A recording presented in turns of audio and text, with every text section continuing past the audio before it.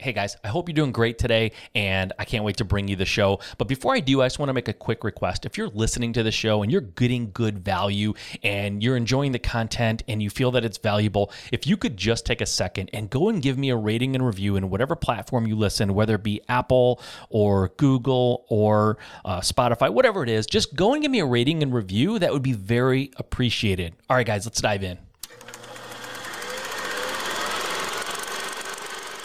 And I decided, well, you know what? I want to be the principal in the transaction. I want to be the one buying. I want to be the one selling. Right. I want to be in control of my destiny. You're listening to the Just Start Real Estate Podcast.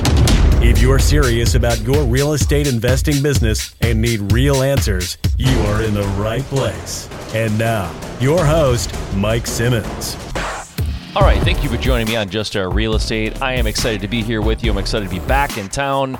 I just got back from Flip Hacking Live.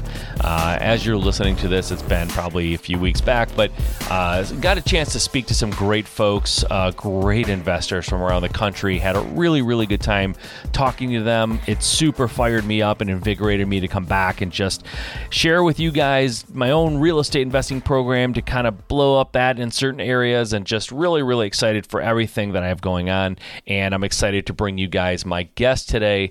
Today on the show, I have George Fajardo. He started his career in the mortgage and finance industry back in 2002.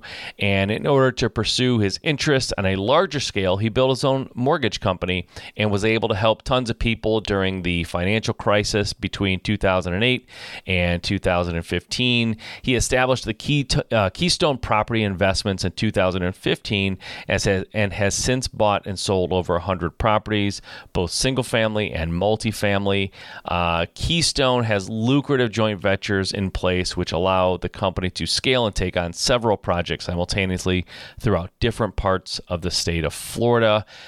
He also is working on a software that is pretty cool. It sounds really cool. I've never used it, full disclosure, but I'm going to check it out myself. And it's a lead gen software. It's designed to help you generate great quality, motivated leads at a fraction of the price of what you're doing now. So we talk about that a little bit at the end of the interview, so you can check that out if you're interested. But guys, without any further ado, I give you George Fajardo. All right, George, thank you for being on the show. I appreciate you taking time to spend with us here and tell us about your story and what you guys have going on, because you have some cool stuff, very exciting stuff going on, and I want to make sure we can cover all that for the listeners. Hi, Mike. Thank you for having me. I appreciate it. Yeah, absolutely. Absolutely. It's going to be really, really fun.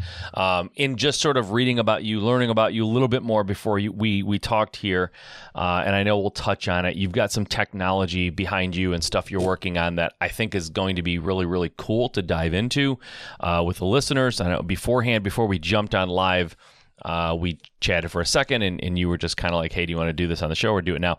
I really want to learn about it with the listeners, but I'm excited about it because I think there's some stuff here that could make a ton of sense. So we'll dive in and I won't ask you too hard. No, I'm just kidding. Well, I'll ask questions, man. I'm just going to ask questions like someone who might be interested. So sure, I'm sure you're ready for all that though. So I'm not worried about you. All right. First of all, though, because I've read your bio and I've read about you and I know some of your background, but everyone listening doesn't know as much as I do. So why don't you give us a bit of a brief history about who you are, what your background is, and how you ended up in real estate? Sure. So I've basically been in real estate my entire career. I started fresh out of college in the mortgage industry as a loan officer, and eventually from there went on to open up my own brokerage shop on the mortgage lending side. And everything was going great right up until about 2008. And, we all remember what happened then with the mortgage meltdown and the housing crisis and everything. Yep. And so overnight, I found myself having to basically close down shop because lending had essentially dried up. And so in trying to figure out what to do, I actually ended up taking my lending and banking experience and knowledge and pivoting into the consumer protection side of it, going to work for a law firm that specialized in foreclosure defense and loss mitigation. And so with my knowledge and experience at the time, I ended up heading up the loss mitigation department for the law firm. And basically what we did during that time is, we would attend mediations or hearings and negotiate settlements on behalf of the distressed borrowers with the banks. And so the attorneys would do their thing. But, for the most part, attorneys are attorneys and they know their side of it, the legal side of it. But the bank would have, their own analyst or expert on their side.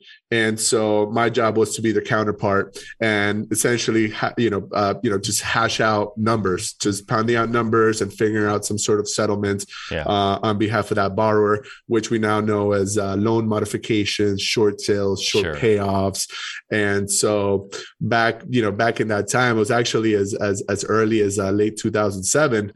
We were negotiating short sales before everyone, even knew what they were. It wasn't a popular term back then. Yeah. And so, obviously, very, very quickly it caught on and everybody became very familiar with it. But that's how I got my start. And so, one of the things I noticed over the years, because I did that from about late 2007, all the way through about 2015 or so. What I was noticing is that there was a lot of the same investors coming back and being repeat buyers for our clients' short sales. Mm-hmm. And so, I was very intrigued by that. And so, little by little, I started, familiarizing myself with the whole investing side. Now, up until then, I had two rental properties that I had bought traditionally with traditional financing. Okay. Fannie Mae, 20% down and everything like that. Which I actually ended up having to short sell myself when the crisis hit. And so, as I saw these investors coming back for more, I started to talk to them a little more and familiarize myself. And I decided, well, I want to be on that side of the fence with these guys. So I started learning about wholesaling and creative financing and all these other strategies and techniques that I use to this day. And so that's basically how I got my start. Right around 2015, I decided to leave the law firm and I went into business for myself.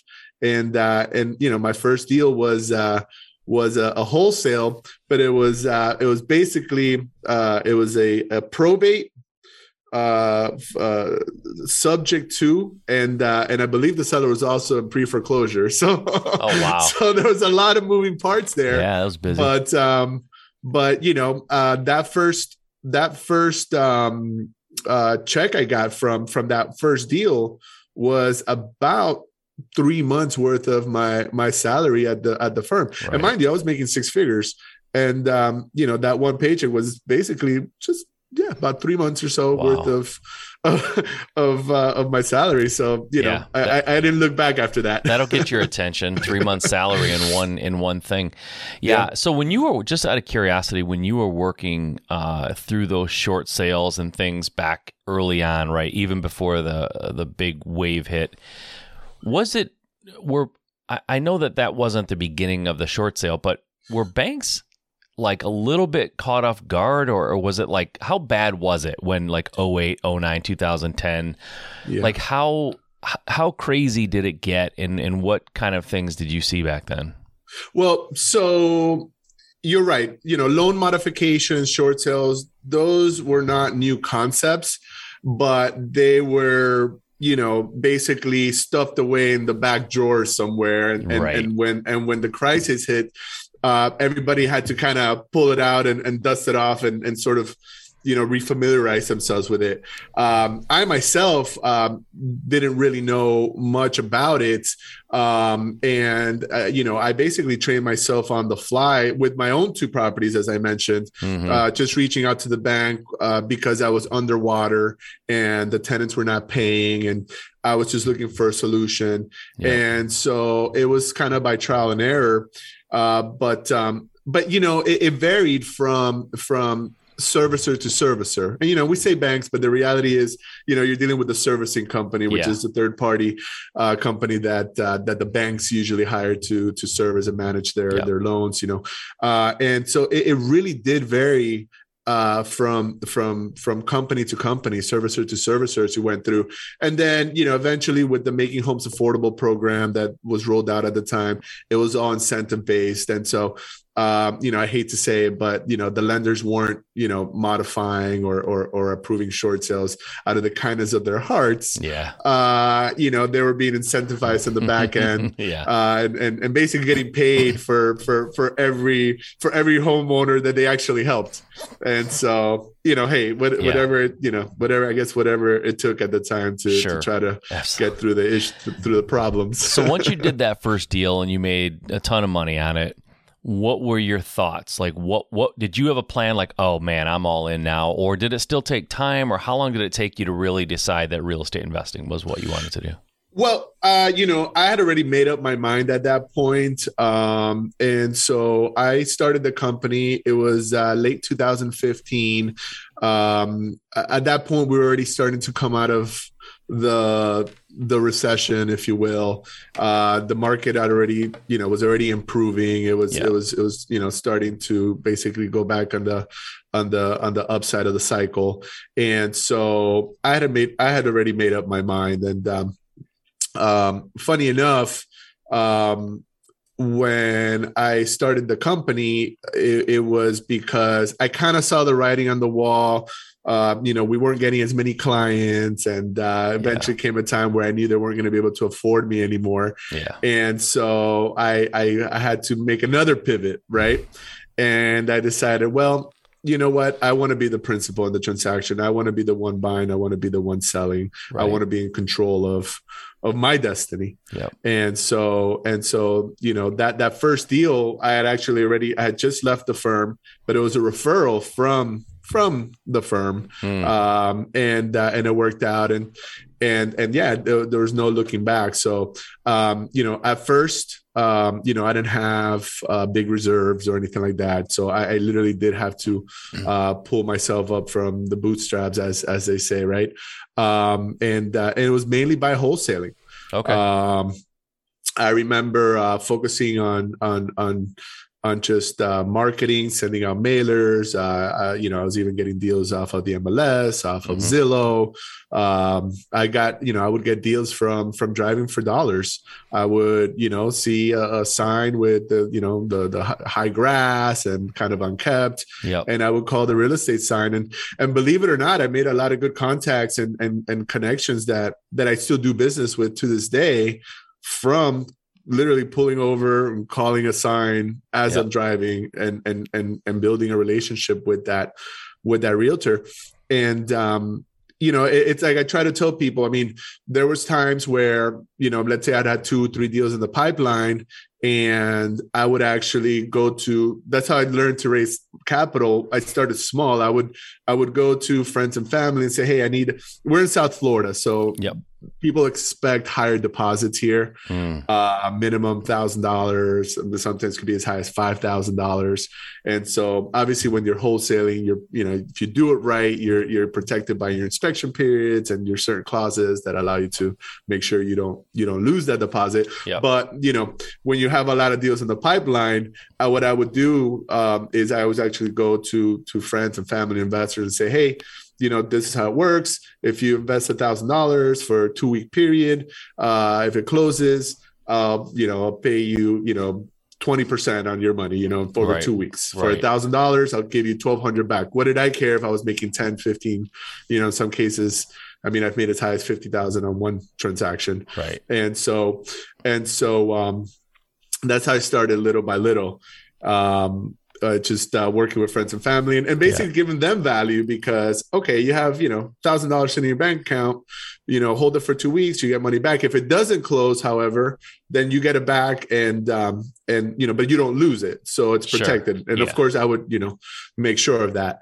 And so I would have a lot of friends coming back and wanting to do it over and over and over. Yeah. And, and so that's how I transitioned from strictly wholesaling for about the first year and a half or so, to then starting to do some rehabs where, without really being conscious of it at the time or knowing, a lot of people are familiar with the syndication model now, or joint ventures. I was doing it through joint ventures at first, where I would get approved for the hard money, but then I would raise the capital. I would call it the debt, the equity side. So I would raise the debt side, and then I would have a joint venture funding partner come in with the equity side, and we would just split the profits.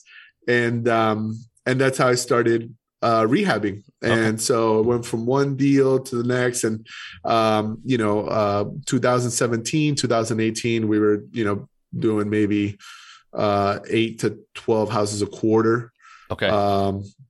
During that time, and little by little the company started to grow. But yeah, I remember not knowing where the money for the next deal was going to come from. But I knew I had to come up with it somehow, and so just kind of stepped out of the comfort zone too. So what does your business look like today? So today we're a lot more diversified. So I'm doing less wholesales, although I still love wholesales, and I think it's a great way to make quick cash flow. And even with the wholesales we do now, we do a lot of basically the remote wholesale. So we're in a lot of different markets. We're doing some more high-end flips here in South Florida. We're also we started implementing the BRRRR method.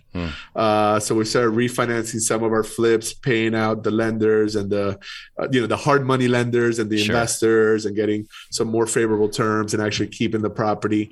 So we've been building our portfolio. Some are traditional rentals. Some are vacation rentals, so Airbnb, VRBO, that kind of thing. And then since then, we've done also a few multifamily syndications, on the smaller side, around, between 10 and 20 units. And so right now we're actively rehabbing a 12 unit, which we intend to, it's beachside here in Central Florida, and then a beachside town. And so we intend to convert that into reposition it as a vacation rental. Beachside vacation rental. Nice. So that's an exciting project that we hope will be ready here in January, just in time for our peak season down here. Nice. So how is the market affecting you? And since, you started back in 2015, how are you handling the change in the market? What do you think may possibly be coming, and how are you kind of positioning your company for that? Yeah. So I definitely feel like we're at or reaching the top of the market. Where, I'm looking at prices in areas that I'm familiar with, that I farmed, where, let's say, there's certain areas that I've done half a dozen to 10 or even more within literally the same neighborhood, where I can drive around a 4 or 5 block radius and say, oh, I did that one. I did that one. I did that one. And I remember, I know the prices I bought these houses at, 2 years ago. 3 years ago. And funny, I'll tell you a funny story. So, one of these that we actually now are renting out as a vacation rental, I had someone that had a house around the corner, literally a block away, a block down, a block over. And they saw that we refinanced it and what we traded at with the refi. And they reached out to us and say, hey, listen, we have a house here that you might be interested if you want to buy it. Which is another neat thing, when people know, when you get, when people get to know you in your market, they actually bring you deals, which is a nice benefit. So, he brings me this property, and, I have a price in mind, and he's telling me that he wants the retail price. And I'll give you the numbers. I mean, my house I bought, about it was about 230,000 in 2018, early 2018. And right now it's appraising at over 500. But we put 100,000 into it, right? So there's still a nice spread. But here we are now in 2021, and he's asking 500 for his, which still needs 100 and 150,000 worth of work. I mean, I'm looking at the property. There's an unfinished edition. He's got a bunch of lien violations and fines that are turning into liens. And he's telling me that he wants retail price for this property. And I'm like, this is insane. Yeah, like, people are losing their minds right now. I mean, they don't know what to do. I know it's so crazy. I was talking to somebody yesterday, actually, and they're looking for a house to live in, personal home. And they're like, they've been looking now for like 5 years for a house. They can't find what they want. And they're like, some of these people are, it was funny. As an investor, I hear this and it drives me crazy. But he said, I'm looking at this house and this guy wants $100,000 more than he bought it for. And I said, is that the going rate? Like, is that the actual going rate?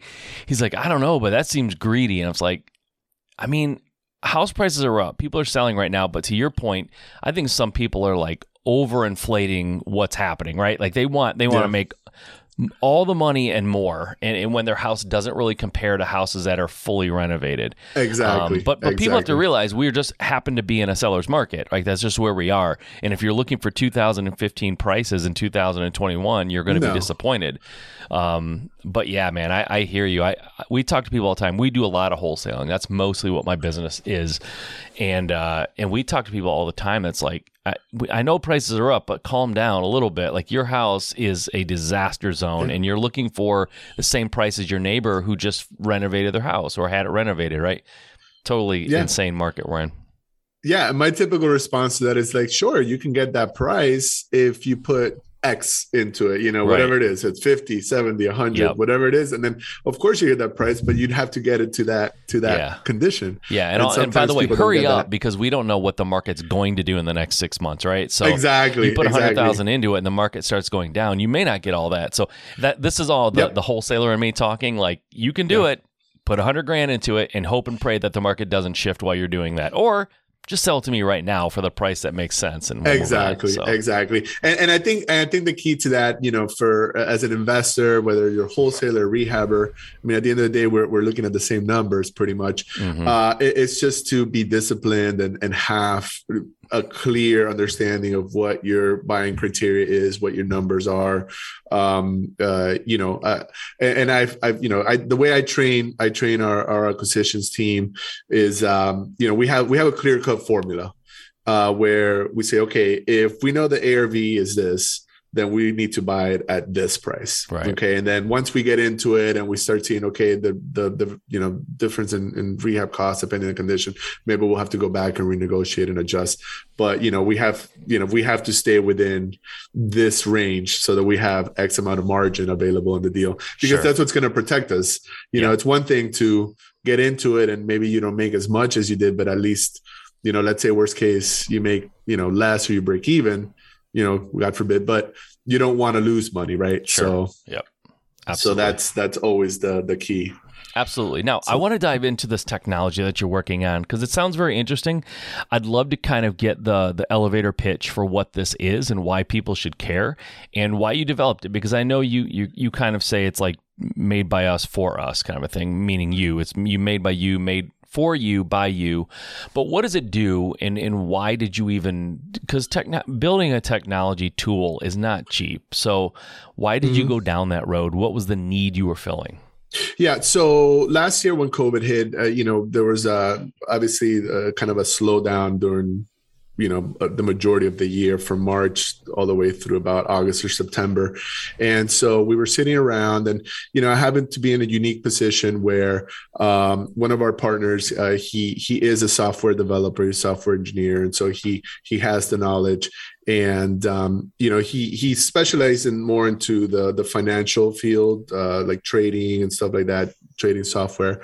But we started talking and it's like, well, wouldn't it be neat if we had this, a tool out there that could help us, with marketing, and utilizing the, Facebook Pixel, and all these different tools, which, for those of the out there that don't know, Facebook has a feature where obviously they capture all of your information. They know you better than you do yourself. And so the Pixel is, how this information, how you're able to target your audience that you're looking for.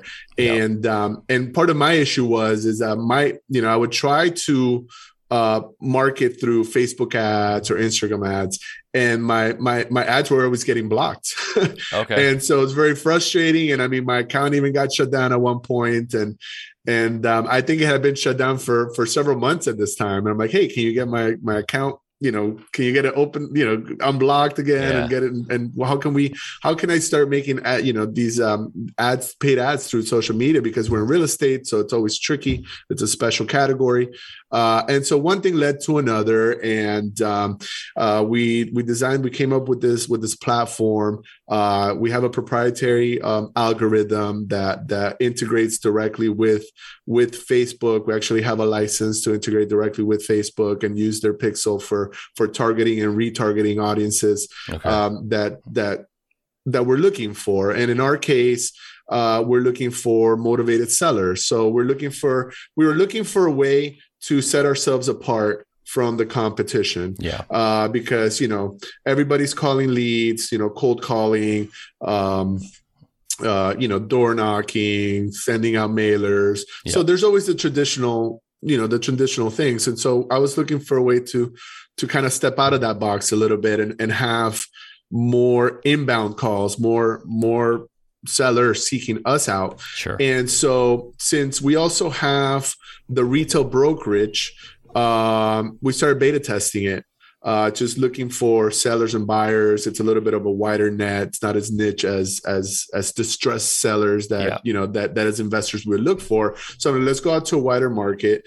And so we started beta testing it with the retail side on the brokerage, and we were getting great results. I mean, we're on a $5 to $7 a day ad spend, we were generating hundreds of leads at a cost of 97 cents a lead. Wow. Where we're getting warm leads actually responding, coming in, and we're able to then with the algorithm retarget a lookalike audience. So it's like we could determine our exact customer, and then now we could go out and retarget as many of those customers as possible to increase our returns. And it's been working out great. And so now we've actually decided to roll it out. Like I said, we've been beta testing it for about a year, and we were our first customer, and now we have a couple dozen customers that have been helping us beta test it, and we're getting ready to launch it officially out to the public.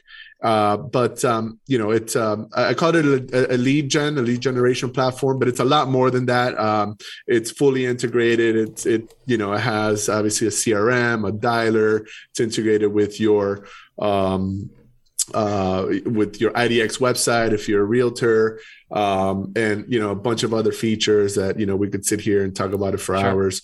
But just in a nutshell, I mean, it's a great tool, and we're very excited to be launching it. You talk about like pay, what it costs per lead, and I'm kind of thinking about like what we spend for Google AdWords, for example, right? Sure. Like can be very, very expensive, especially when you talk about the management cost of that, right? The management cost of a Google AdWord campaign is, from my experience, anywhere between $1,500, $2,500 a month, something like that. And that's before an ad goes out, right? That's before the ad spend. Yeah, that's before the ad spend. Exactly. So this sounds like a pretty cool platform. How can people find out when you do launch it? Where should they go? Yeah, I mean, our website's live. You can go to isom360.com, www.isom360.com. And you can go ahead and check it out and get all the information there. There's a couple, you can sign up for a free demo. There's some demo videos so you can get a better idea of what it does. Right. And check it out and see if it's something that would work for you. Very cool. That's isum360.com, isum360.com. Go check it out. Man, George, it's been a lot of fun having you on. I appreciate your time. Nothing but luck to you. I love people who innovate and try to come up with better ways to do things that we're all trying to do as real estate investors. And I just gave a presentation last week at Flip Hacking Live, and I told them on stage that leads are the oxygen of your company. Like, you have to have leads. If If you don't have leads coming in, you're dying. You're just dying, right? It's like somebody choking you. So anything to find better quality leads at a better price, I'm all for it. I think it's awesome. So thank you for developing that. Thank you for putting it out there, and hopefully people go check it out. George, man, thanks again for doing this. I appreciate it, and best of luck to you the rest of the year. Yeah, thank you so much. Likewise. All right. Thanks, man. Take care. Thanks. All right, that was a fun conversation. George is a good guy, and that software that he's developing sounds cool. Sounds really, really great, right? It's what we need as investors. We need better, cheaper ways to find leads. And when I was at Flip Hacking Live this past week, it was definitely one of the messages that I gave to folks. Like, stop worrying about all this stuff that maybe isn't going to move the needle for your business, and start focusing on leads and making offers. That's really in raising money, right? That's really the heart of what we're trying to do as investors. And so any tool that can get us closer to that, I'm in favor of at least checking out and seeing if it works, right? And if it makes sense for us. So go out there and find those leads, make offers, raise money, build your business, and stop thinking about it. Go and do it. All right, guys, we'll talk to you next time.